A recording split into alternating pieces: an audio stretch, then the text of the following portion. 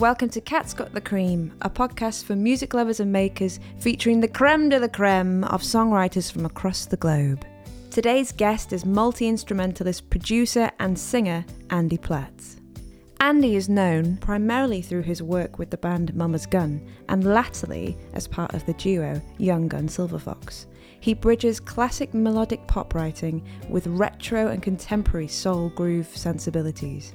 After having signed his first publishing deal in 2006 and soaking up experience from writing with legends such as Rod Temperton and John Oates, Platt set about forming Mama's Gun in 2007. They then signed to Decca in 2008. In 2009, the band released their album Roots to Riches, and their debut single House on the Hill was the most played song on Japanese radio in 2009, and singles Let's Find a Way and Pots of Gold received major national radio play listing in the UK.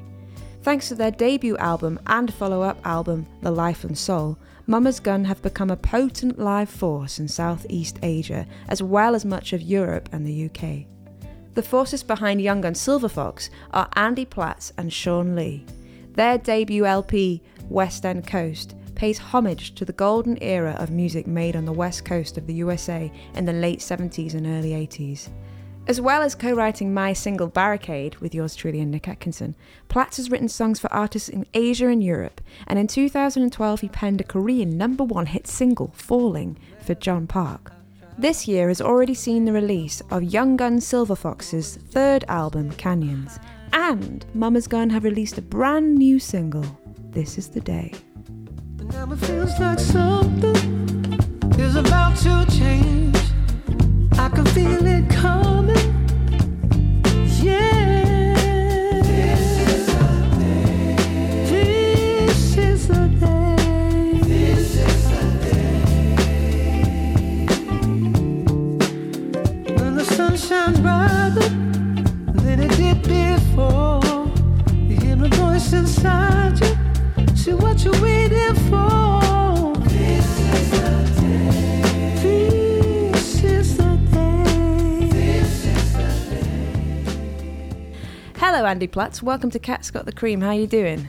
Very well, thank you very much for having me. What a great name for a podcast. Cheers man. How's lockdown going for you? Are you okay? Yeah, I'm out here in the Norfolk countryside, so on the bright days it feels like I'm on holiday half the time. Yeah, you know, I've got garden and kind of space, so very, very fortunate that I moved house about a year ago, and I'm here for the lockdown. So that was the last single by Mama's Gun. Can you tell us a little bit about what that song's all about? I think it's fairly clear in the lyric. And first and foremost, it's a song I wrote with a guy called Connor Reeves, who's a guy I've written with for years. Me and Connor are very good friends and very, very close socially and musically. But it's just really about drawing a line underneath, a whole negative period or an episode, or being able to move on in such a way that there's some sense of tangible redemption or light ahead that you can see, that you can put your hands on, and that's a turning point in your life, and it's empowerment, it's hope, it's confidence, it's stepping forward, and putting that on, loading all of that onto a single day, a single moment where everything turns on that is quite powerful, I think. Yeah, most definitely. It's a gorgeous song. I love it. And Thank Connor you. Reeves, he's a cool guy as well, isn't he? He's written with a few people. Yeah, Connor, he's amazing. He's been around for years. Connor, he's written lots of songs for Joss Stone. He's had his songs covered by people like Joe Cocker.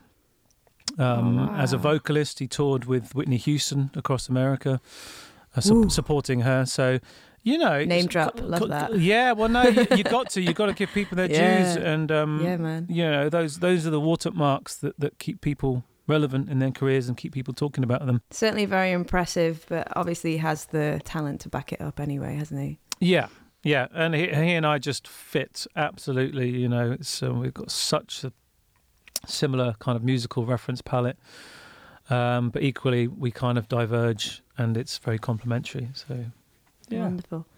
Well, I've been listening to a whole load of Mama's Gun and Young Gun Silver Fox all week, and I absolutely loved it. It's been so much fun. Thank you very much for writing all those songs. But I'd like to just start at the very beginning of your career, just to kind of introduce you a little bit more to the listeners.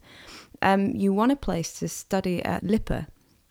What was the best thing you learned there, or what was the best piece of advice you got from your time there?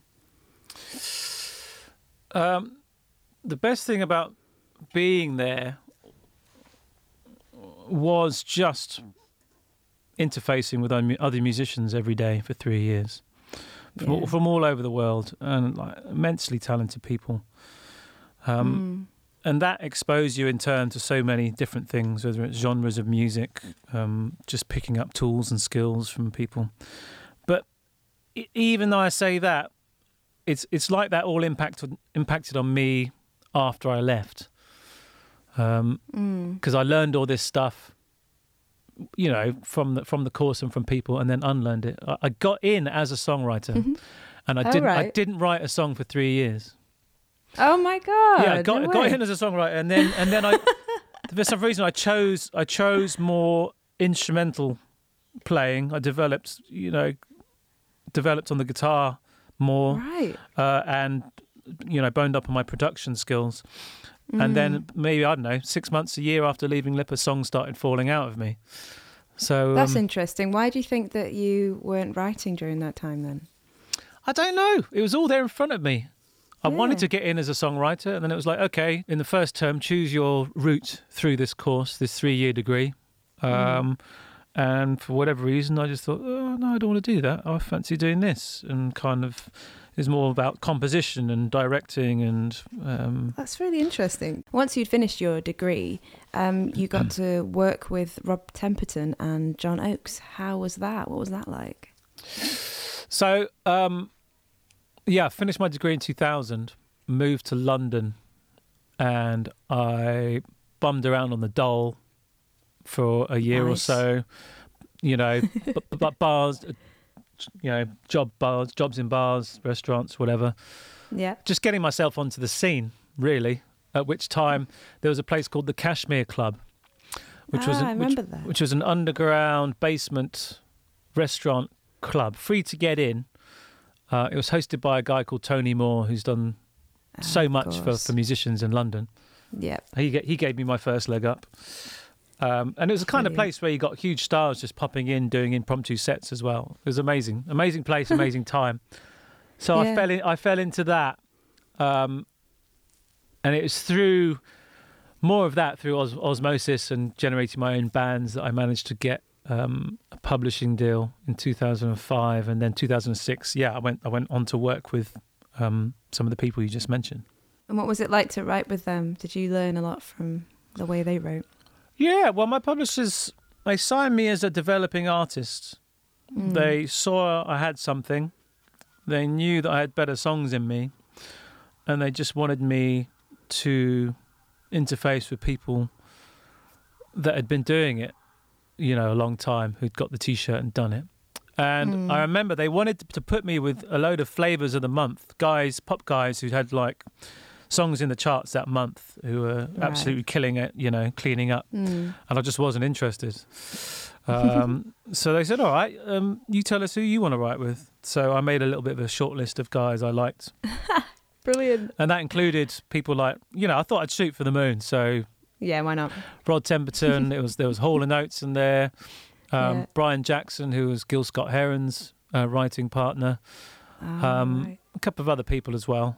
That's how I managed to, and Shy Kids, if you don't ask, you don't get the sweets. So I just barefaced wrote to them, courtesy of my manager, and sent a few tracks. And with the weight of a worldwide publisher behind you, it's quite a good look, because I was with Zomba back then. Yeah. God, that's amazing. So you must have been like in your early 20s just doing this then. Yeah, 2005. So maybe I was 25, 26. And that is such a springboard to just be able to jump off of. Oh, it was It's nuts, fantastic. man. It was amazing. But in terms of like learning stuff throughout my whole life, I don't know if you've ever felt this yourself at some point. I've always felt when it comes to like being educated about stuff, I've always felt I've been too young to take advantage of what was being taught me in that moment. Yeah. Like, I've always felt I've been quite young compared to my same age peers. Like at university, I could understand everything, I could digest it, but I wasn't taking it seriously in a way that I would now as a mature student, if you know what I mean. And it was the same going into a room with like John Oates. My first session was at the famous Sunset Boulevard. Sunset, what's it called? Sunset Marquee Hotel, that's it. That's a huge rock star hangout. I walked in, like Jimmy Page was there having a drink with someone. The studio was downstairs in the basement. Madonna was next door with William Orbit. Oh, man. I know, I'm massively dropping names, but I'm dropping them because it was just such a gobsmacker for me. Yeah, man, that's so cool. So I'm in a room with John Oates and a guy called Jed Lieber, who's the son of Jerry Lieber, who's obviously Lieber and Stoller, wow, who wrote all those huge Elvis hits and like Stand By Me and all that kind of stuff. Flippin' heck. Yeah, Oof. totally. Yeah, incredible, and just seeing people like that work. Oh yeah, and Jeff Barry popped in later, the guy who wrote River Deep Mountain High. It was nuts. Just popped in, love it. Oh my god. So there's a certain amount of me kind of stepping back, you know, kind of going, whoa, what the fuck's happening here? This is massive. This is massive. Rod Temperton, that for me, he was so down to earth. We were both smokers, so we kind of bonded over smoking loads of fags and stuff all the time. That he had a place up in Topanga Canyon, which was outside the main kind of LA areas. Up, you know, it's kind of where you're out on your own up in the hills. Okay. Wow. And he had this little place there. Watching him, the way he wrote, every one of his songs was like a Swiss timepiece. Every single instrument, every single lick is pure economy. Not everything has a place there, and it's all been composed together. You know, you could, you know, you hear people talking about, well, you know, a great song is something you can just play on guitar and voice if you reduce it to that. I agree with that wholeheartedly in some contexts, but with Rod, it all worked together, and that part needed to be there. The bass line needed to be like that, need to sit up like that to make the vocal poke out like that, if you know what I mean. So amazing. That was just a lesson in arrangement and ergonomy, if I can use that as a word. That's amazing. I can kind of hear in, I think it's London Girls, isn't it? That you've got that fantastic groove, and then you've got some finger-picking guitar that's happening, that's syncopating so satisfyingly with the drums and bass. And that kind of sounds like similar to what Rod Temperton might be doing, you know, that. Oh, you've got geeky kind of with vibe. It. I like it. Nice. Oh, yeah. I have proper got geeky, mate. Wicked. There's more coming.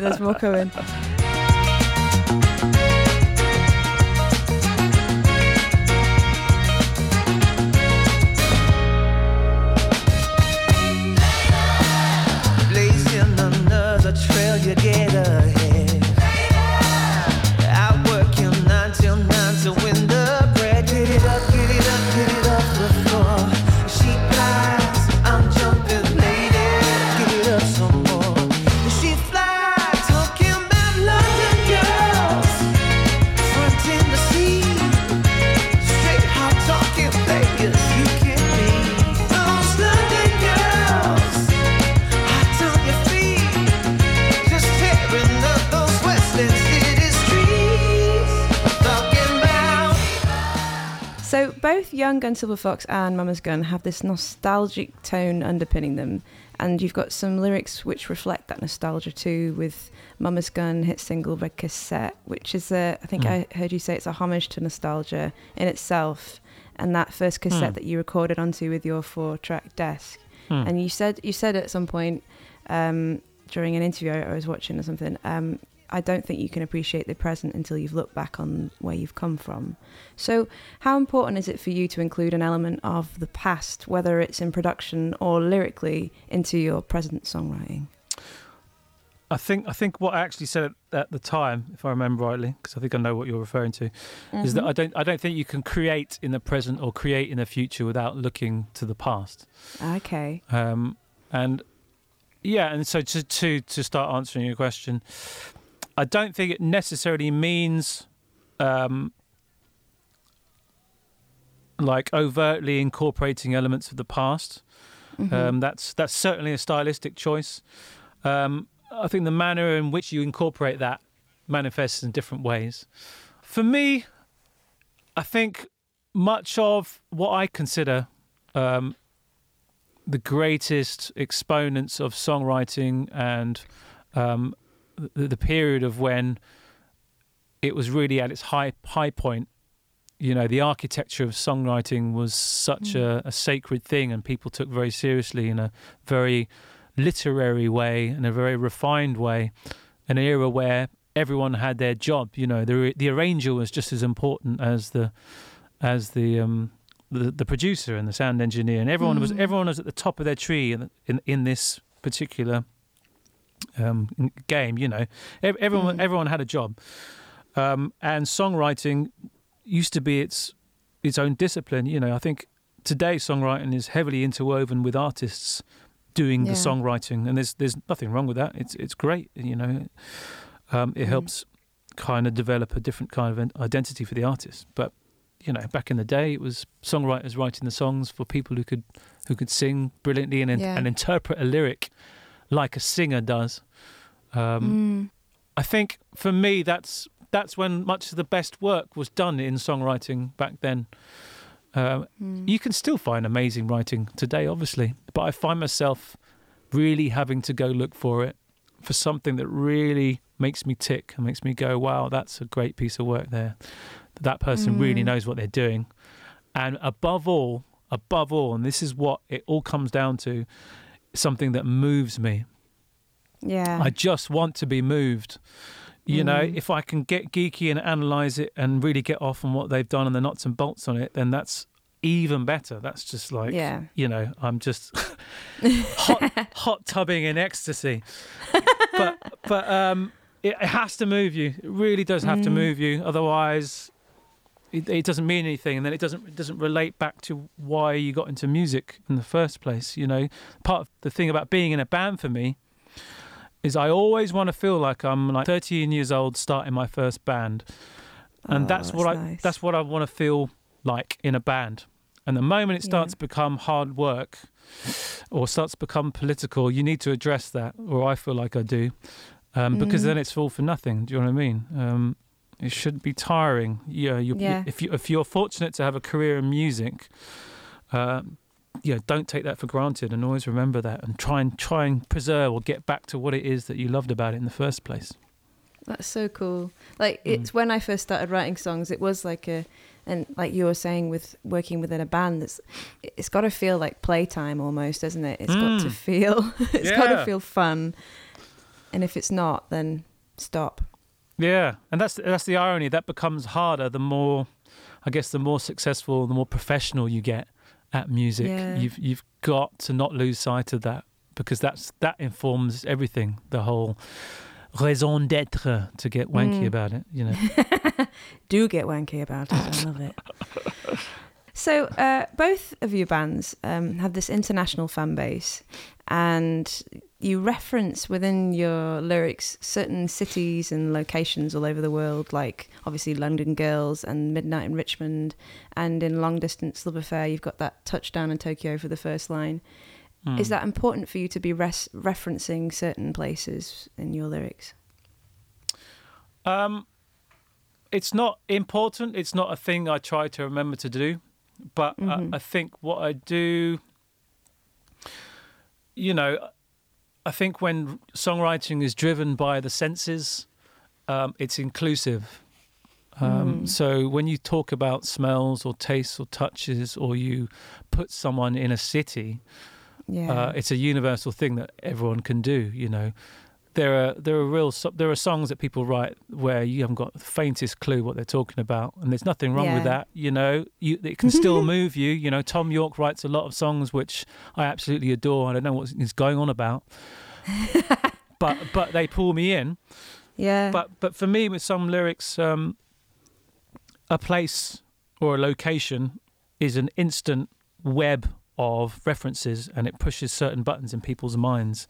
So when you say Tokyo, you know that you're saying Tokyo because it has this reference set, and it puts people somewhere immediately. But it doesn't need to be a city. It can be a room. It could be a shed. It could be an echoey hall somewhere. It could be anywhere. But pulling the camera out back a bit, I think it's just all about giving music depth and giving songwriting depth. Because most of what's out there is I love you, you love me, you used to love me, I don't love you anymore, you broke my heart. There's a lot of that out there. Yeah. And there's nothing wrong with that. But it is about trying to say a lot the same stuff in a different way, or take a different path to the same thing a lot of the time. So I was talking to Julian Vallard about this on a podcast we'll be doing, and he was saying about how he would like his lyric content to be more specific, so that he can actually grab people more, because ironically you would feel like being specific would make it slightly less relatable, because it's not not everyone's been to Tokyo, for example. But actually it does draw people in more, and you get more hardcore fans from it because they feel much more emotionally connected to it, because they feel like they can truly be in that moment. So I just find it really fascinating. Yeah, and now you're getting into this thing about directness and things which appreciate more over time with more listens and stuff. You know, you always end up, I don't know about you, but a lot of my favourite records are ones that are just didn't grab me first listen. Absolutely. Oh, it's the classic Onion effect, layer after layer. You just go back. Do you know what I mean? Yes. And totally. it's something to do with, obviously something to do with taste, but something to do with age and perception and so many things that make you perceive music in a certain way. Singles, a great single will do its job, but you end up loving, track 9 on an album or something. Do you know what I mean? That's the one you go to. It's a funny old thing, isn't it? Touchdown in Tokyo again. I feel the ground beneath my feet, but it's just another city far away from where I always want to be.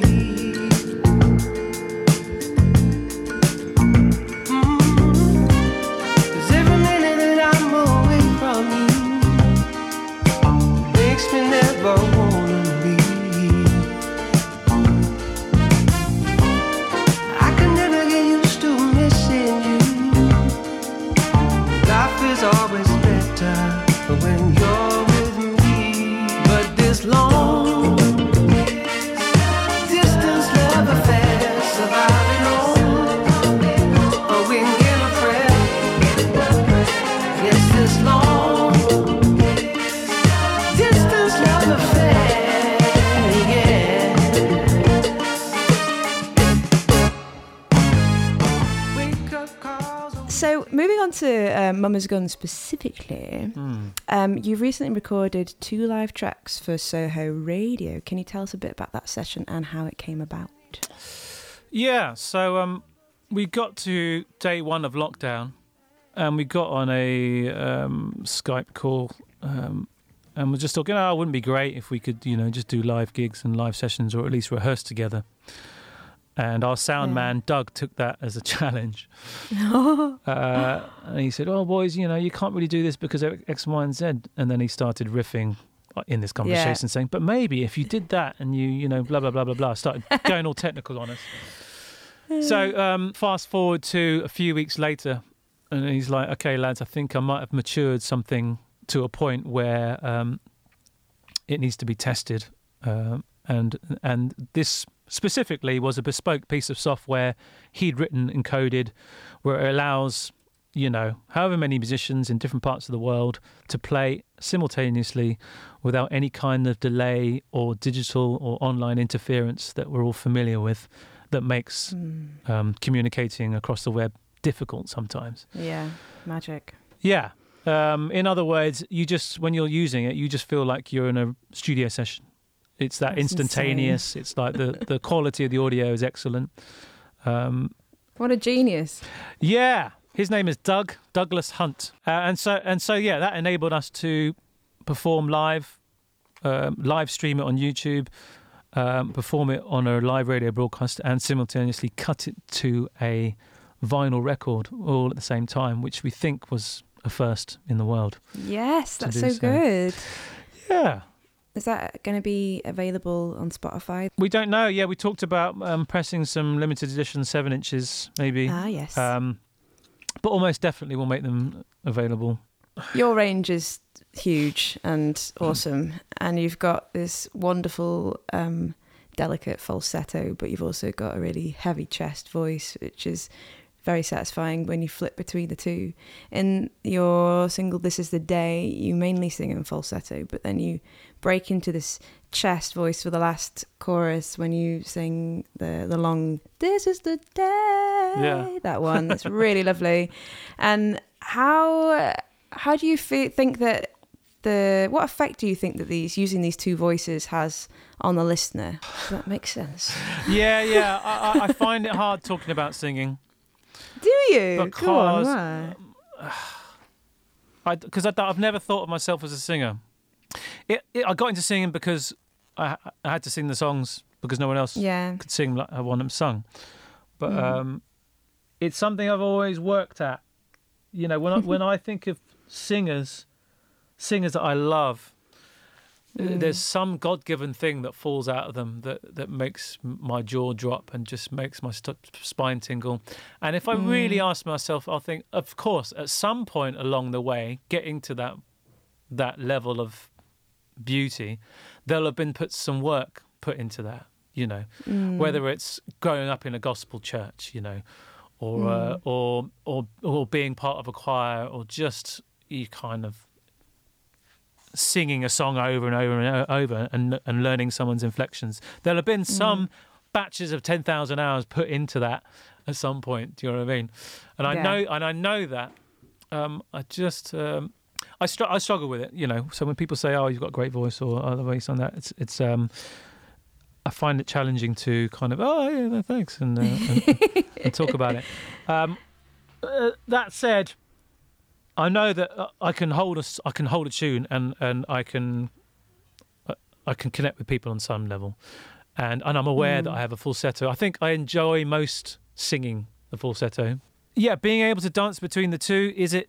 I guess it is useful. I guess it helps punch through different emotions. It's just another colour palette. I like singing to an extent, but I think I like to sing them on my own and in the studio. And yes, there's a unique thing that happens when you play live to people, and you and I both get to do that. And there's a very special window into a world that we get to glimpse into now and then, when everyone is playing out their skin and the audience is on fire, and it's those untouchable moments that you remember and you cling on to. And I feel like I've been privileged enough to have had those in my career. Maybe I just need to stop being a bit of a dick and say, "Yeah, Andy, you're a singer." Yeah, man, you really should. But you know, you identify yourself in the music world in this. You know, I always think of myself as a musician first, and then a songwriter, and then other stuff after that. That's the order in which I kind of see myself. Cool. I guess for me, when I hear you singing with your falsetto, especially in that song, is that it draws you in more because it's almost whispering, and it just makes you feel slightly like it's more intimate. And then when you stretch out to a chest voice, it makes me feel like, okay, he's allowing himself to lose control in this couple of bars, but he's been restrained for the rest of it, just to sort of get across that intimate nature of the song. I mean, that's what I get. Yeah. I've just had a thought, actually. Go on. It's all wrapped up in humility as well. it's so easy to get carried away with. Well, I can see how people get carried away with how good they think they are. Yeah. Because you only have to go and listen to a timeless record or a classic, and the very reason why they're called classics, to put you in your place. Even when you think every songwriter thinks the last song they wrote was the best song, it's like, because they're, it's new and fresh, and it's like, it's all shiny, and look what I did, and kind of thing. Yeah. But then you go and watch some TV performance that Prince did, and it's like, what? Oh, damn. Or you go and listen to a song that you forgot about, and you really listen to it again, and you go, oh my God. There's so much music out there that makes me go, oh my God, what you're doing is absolute shit. It's turd. It's mediocre, beige-coloured shit. And this kind of putting in one's place happens a lot to me. Maybe I allow it to. Maybe in some way I think it's healthy. But it definitely happens more with vocalists and singing, because it's such an instant emotive thing. When someone comes out with something. I mean, someone for me like Scott Walker, I absolutely adore. Those albums, Scott 1, Scott 2, Scott 3, Scott 4. Yeah. For me, are just magical. Long ago when I used to go to the gym and work out, and there were people on treadmills running full pace listening to dance music, I would listen to the most mournful Scott Walker ballad whilst running up like a 3 incline. Do you know what I mean? It's people's voices do something to you when they're really special and when they connect. So I just have trouble putting myself anywhere near levels of quality that I think are excellent. Do you know what I mean? So totally understand that. Well, as we're talking about singers, is there a song from another artist that you admire that you'd wish you'd written? Oh man, that's just a horrible I know. Sorry, man. All right, there are lots of songs I wish I'd written, as anyone does. But this just come back to this thing of being moved and songs moving you. I think there's a Scott Walker song called Big Louise, which is just about lost chances and time slipping away and regret. Positive subject matters then. Well, this is it. I mean, for someone so seemingly upbeat, and I generally tend to write music that sounds positive and sounds warm and joyful, inclusive, and I'd like to think so. But a lot of the time, you'll find I'm just using them as vehicles to sneak my sad songs in. Light and shade, though, I guess, isn't it? Well, the sad songs are the best. Yeah. I think it comes to it, or at least the kind of introspective ones, because I think those are the ones that touch with those chords in us. Yeah. Much more relatable then it's a bit of both, huh? Yeah. I mean, at the end of your life, you're not going to, you think of Come On Eileen as things that resonate with moments in your life, are you? Oh, you may well do, I don't know. Maybe. But I bloody love that song. But, Come on, Eileen, don't die yet. Yeah, but there's a song called Big Louise, which I wish I'd written. She's a haunted house, and her windows are broken, and the sad young man's gone away. Her bathrobe's torn, and tears smudge her lipstick, and the neighbors just whisper all day. Didn't time sound sweet yesterday? In a world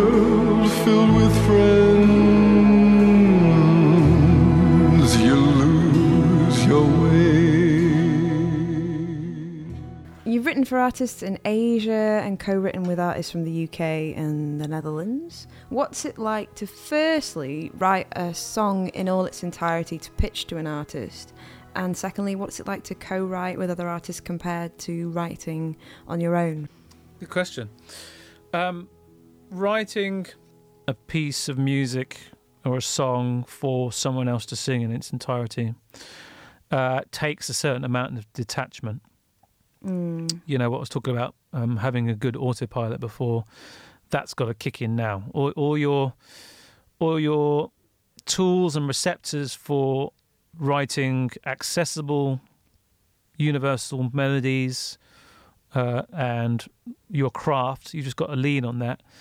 This is about what's going to be right for them to sing. What is the right key for them to sing? What is the kind of movement in the melody that's going to show their voice off?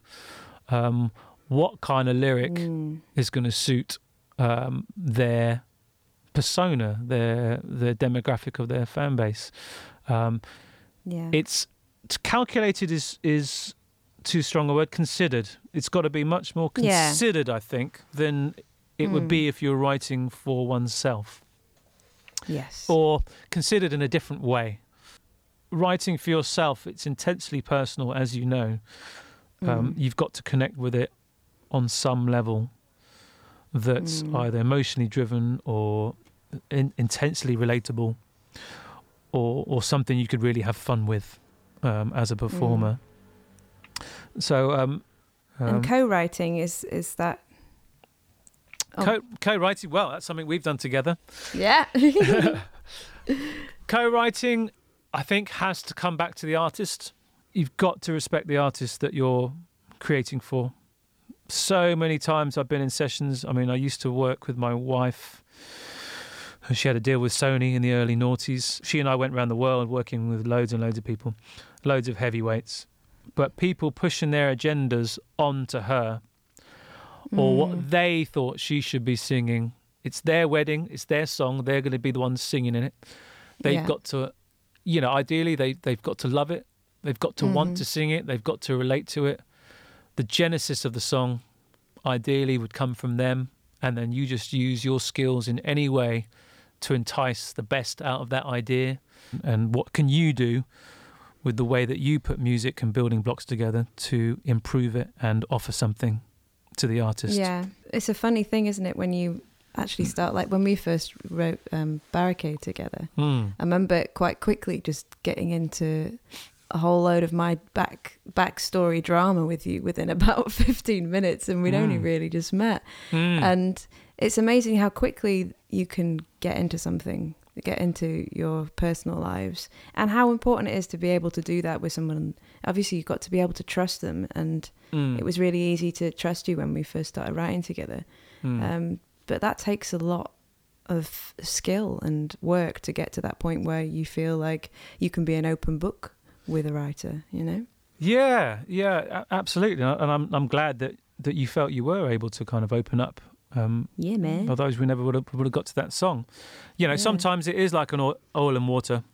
I've not had many sessions like that, but I think there's maybe one or two sessions in my life where it just wasn't happening, or we walked away with absolutely nothing, didn't write a single thing, not for want of trying, but it just didn't work. But I do think the more songs you write and the further you are down the road, everyone knows what you're there for. You're there to write a song. So leave any shit at the door, or remove anything that just can be an inconvenience and get in the way, and let's get to the heart of the matter. Let's not fuck about. Let's get something in the air and try and catch it and bottle it while we can, because that's what we're there for. Momentum is so important, isn't it, when you're writing with other people? Yeah, exactly. It doesn't mean writing quickly. It just means maintaining an intensity in the creation process that means that you will yield good ideas throughout whatever 4 hours or the day. Because if you're like completely stressing over a line for 3 hours, then that isn't going to do wonders for your your confidence, is it? You're just going to knock your confidence. But by the same token, as you know, if that's the line that unlocks the whole idea, then it's worth it. Do you know what I mean? Yeah. But you know, the writers concerned have got to call it in that moment, because every single song and every single way you write a song is different, isn't it? With Canyons, which is your new album with Young Gun Silver Fox. I was watching an interview. I think it was an interview actually for a previous album, but it was you and Silver Fox, Sean Lee, talking about how you write together. And I'm wondering if you're still doing the same thing when Sean will almost send you like a whole track finish, and then you write the melody and the lyric on top. How do you find that remote co-writing? So for every Young Gun Silver Fox album, I'd say it's been about 2/3 of the album. Each album has been that. Sean sends me what sounds like a finished record, just with no lyrics, no melody, no backing vocals. So it's my job to basically provide the songwriting in the kind of word and sing along to it sense, and add any extra bits of production touches that I hear. And so in that way, we can get music very quickly finished. Canyons was recorded in 3 weeks, I think, from start to finish. But the other third will be me generating stuff from the ground up, and I'll provide all the instrumentation, and then Sean will decide what needs replacing, what can be improved upon. Invariably, if I supply a drum take, that's the first thing to go, because Sean's first instrument is the drums, and he's absolutely amazing drummer. Man. So he's a beast, isn't he? So stuff, there's a track called Kids, which is the first single off Canyons. That was one of my songs that I wrote from the ground up, and I think Sean just replaced the drums on that. But everything else you hear, I believe, it's all me on that, apart from that. So, and then sometimes, like at the end of West End Coast, the first album, we'd got 9 tracks together, and we said, look, we need a single, we need a lead single. We've got some singles on this. Let's write something. So we got together to do that, and we even wrote another song by text message, in a collaborative way. So little audio notes. What do you think of this? Okay, and it goes to this, goes to that. Okay. Oh yes. What's that song? You Can Feel It. Oh right, okay. Yeah, with the slow. Wasn't that video. one of the singles? Yeah, that was the first single, very first single. So written by text. Written on message. text. That's so good. I love that. You can feel it. You can feel it.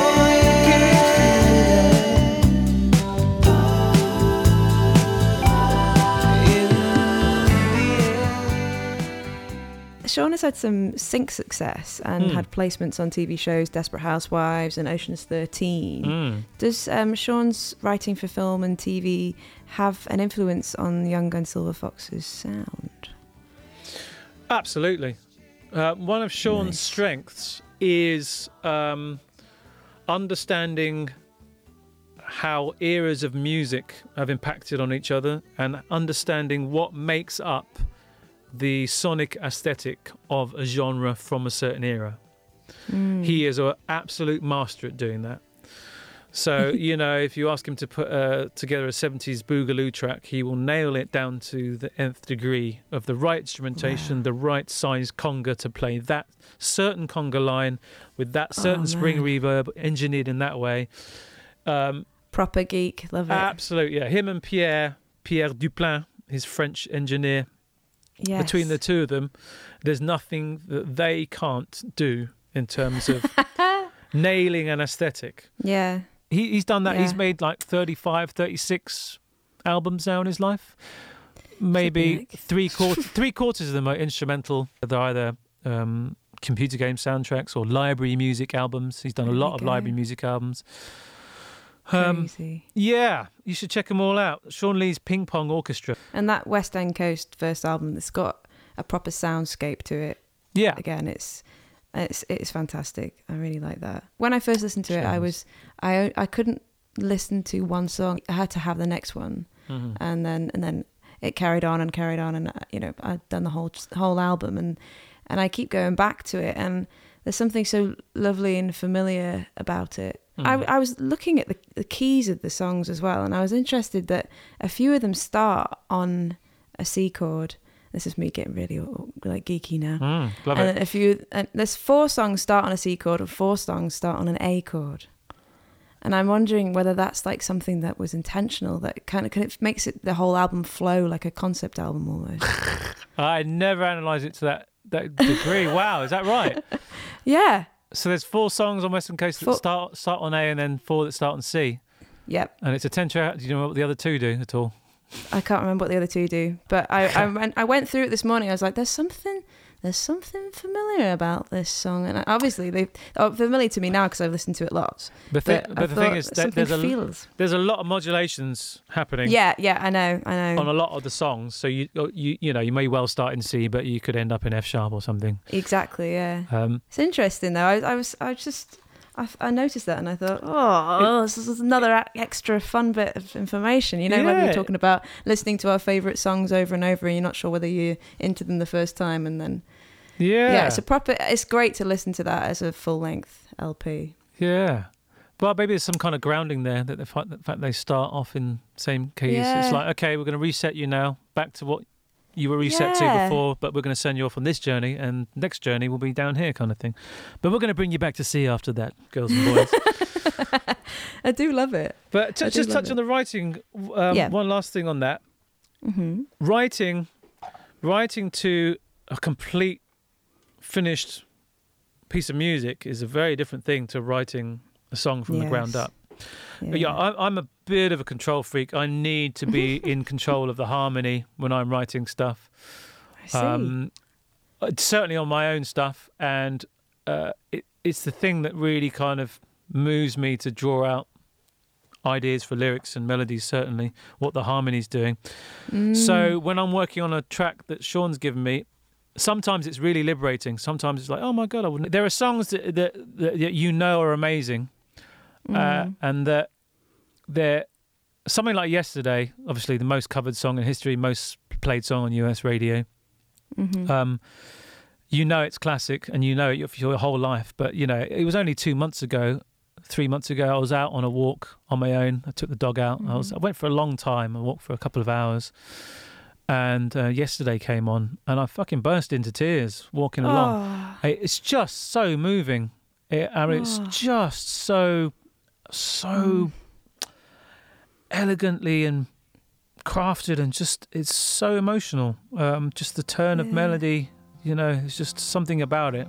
Yesterday, all my troubles seem so far away. Now it looks as though they're here to stay. Oh, I believe in yesterday. So you have so many influences that are clearly present in your songwriting. I know you've credited the likes of Stevie Wonder, Queen, Marvin Gaye, Prince, the Beatles, Joni Mitchell as well, who have influenced your writing. But I wonder if do you ever acknowledge them subtly in your lyrics or production? Like there was a song on AM Waves called Lenny. Yeah. And there's that line, because all I want to do is wash away these blues, complete with a few little blues guitar licks in between those vocal lines. And I was wondering whether that was a little nod of the cap to Stevie Ray Vaughan with his song Lenny. Am I reading too much into this?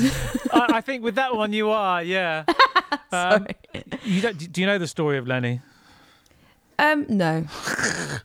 Is it a really bad one? Well, have you seen the footage of Lenny Kravitz when he performs that guitar solo in leather trousers? No. And then he bends down, and they split, and Lenny's junk falls out. Yeah. So someone in Mama's Gun sent me the video of that happening, and obviously we were like just cracking up at it. But that night I went to sleep, and I dreamed of Lenny Kravitz, and I dreamed that he had a bar. I had a shit day, and he was serving me up shots of whiskey. So, yeah, that's why it's like, Lenny, pour me another one, because I'm in that kind of mood. Yeah, it's just me at a bar scenario. That's so funny. But it was a good question. You said references to my influences through music. Yeah. Oh, of course. Absolutely, all the time. I think one could say a lot of the music that I write in its entirety are, some of them are quite obvious tips of the hat to people. Some of them are more subtle. Yeah, Bitch from Roots to Riches sounds like it could have been a Prince record. Ain't your life a bitch, baby? Ain't your life, ain't your life. Ain't your life a bitch, baby? Ain't your life, ain't your life. Ain't it just? Listen. I was looking at the way you mix up rhyme. This is another geeky one. Sorry. Love to this be shit. so This is geeky. the kind of stuff, Yeah. all interviews should be like this.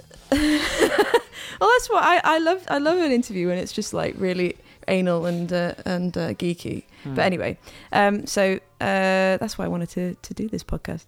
So anyway, so this is my geeky question.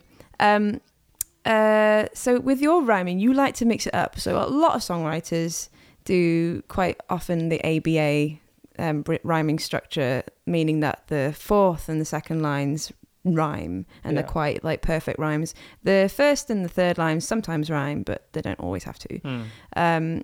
And you've got like, John Lennon, imagine there's no heaven, isn't how to do, no hell below us, and no religion too.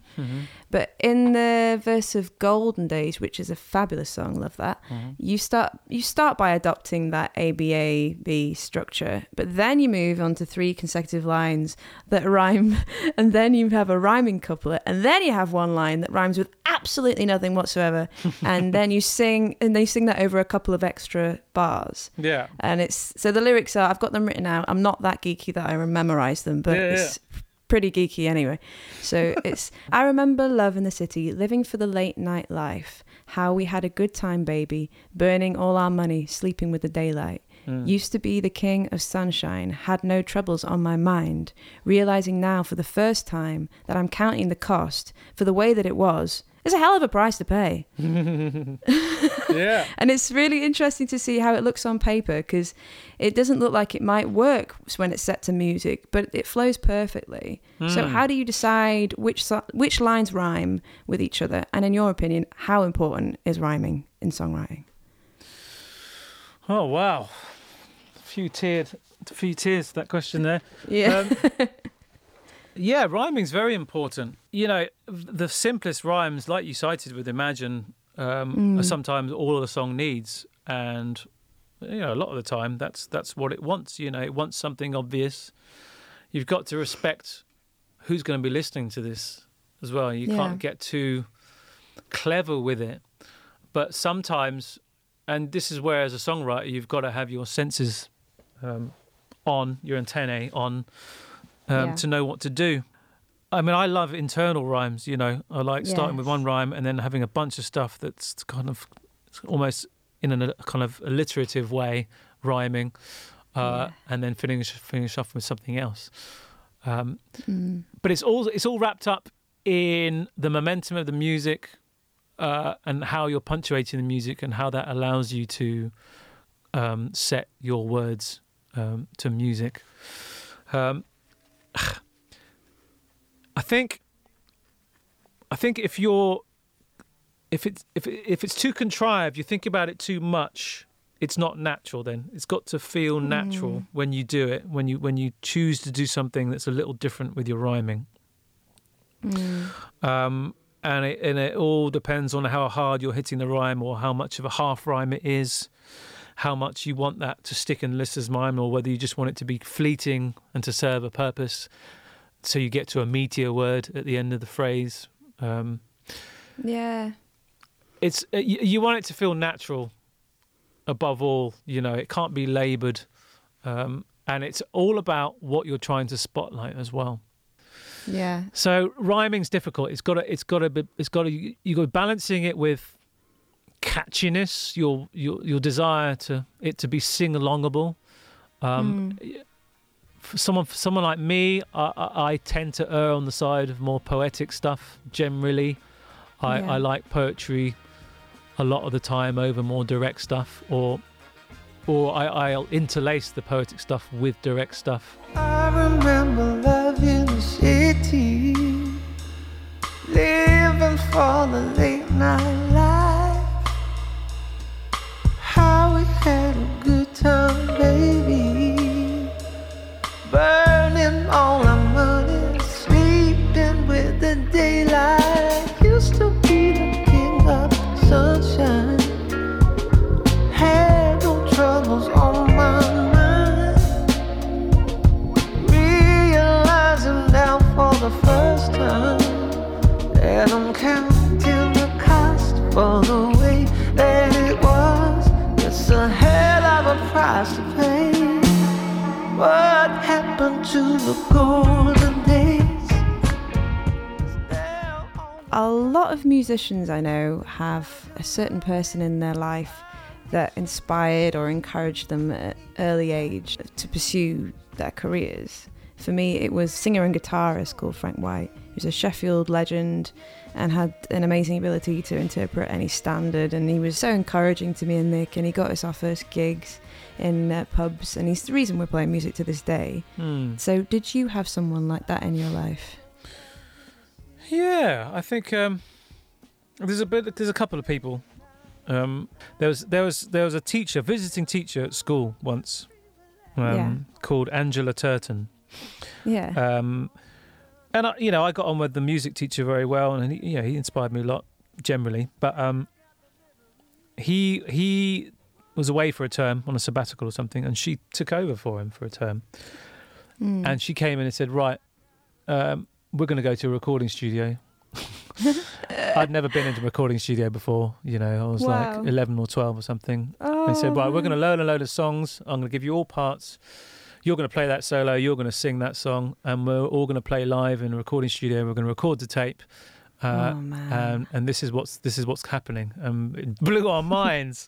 I love that. Yeah, and so on the credits of every album I've ever done, Angela Turton is one of the people I thank every time. That regardless of who the person is on the record, she gets a thank you.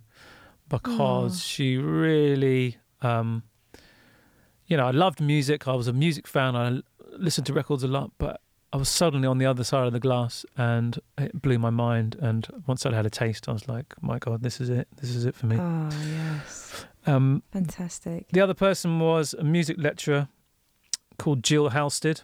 So both women. Yeah. Interestingly. And she was an amazing guitarist, an amazing musicologist, a musician, but she really taught to me the value of listening. She led a project of Joni Mitchell's music, and we toured it all over Europe. And it involved a baptism of fire into the music of Joni Mitchell. I think before that I knew Big Yellow Taxi.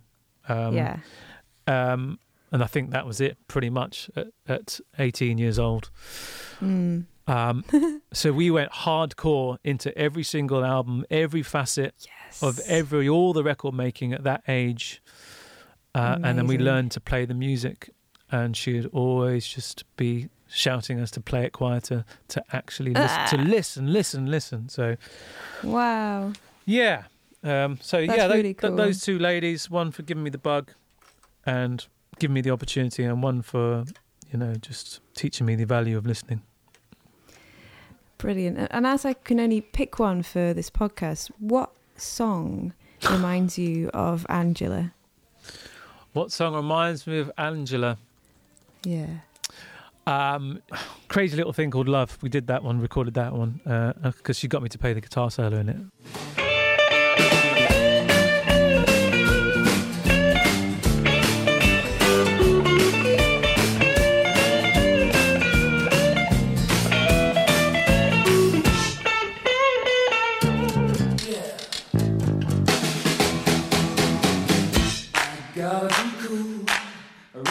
What can we expect to hear from you in the next few months? What are you working on?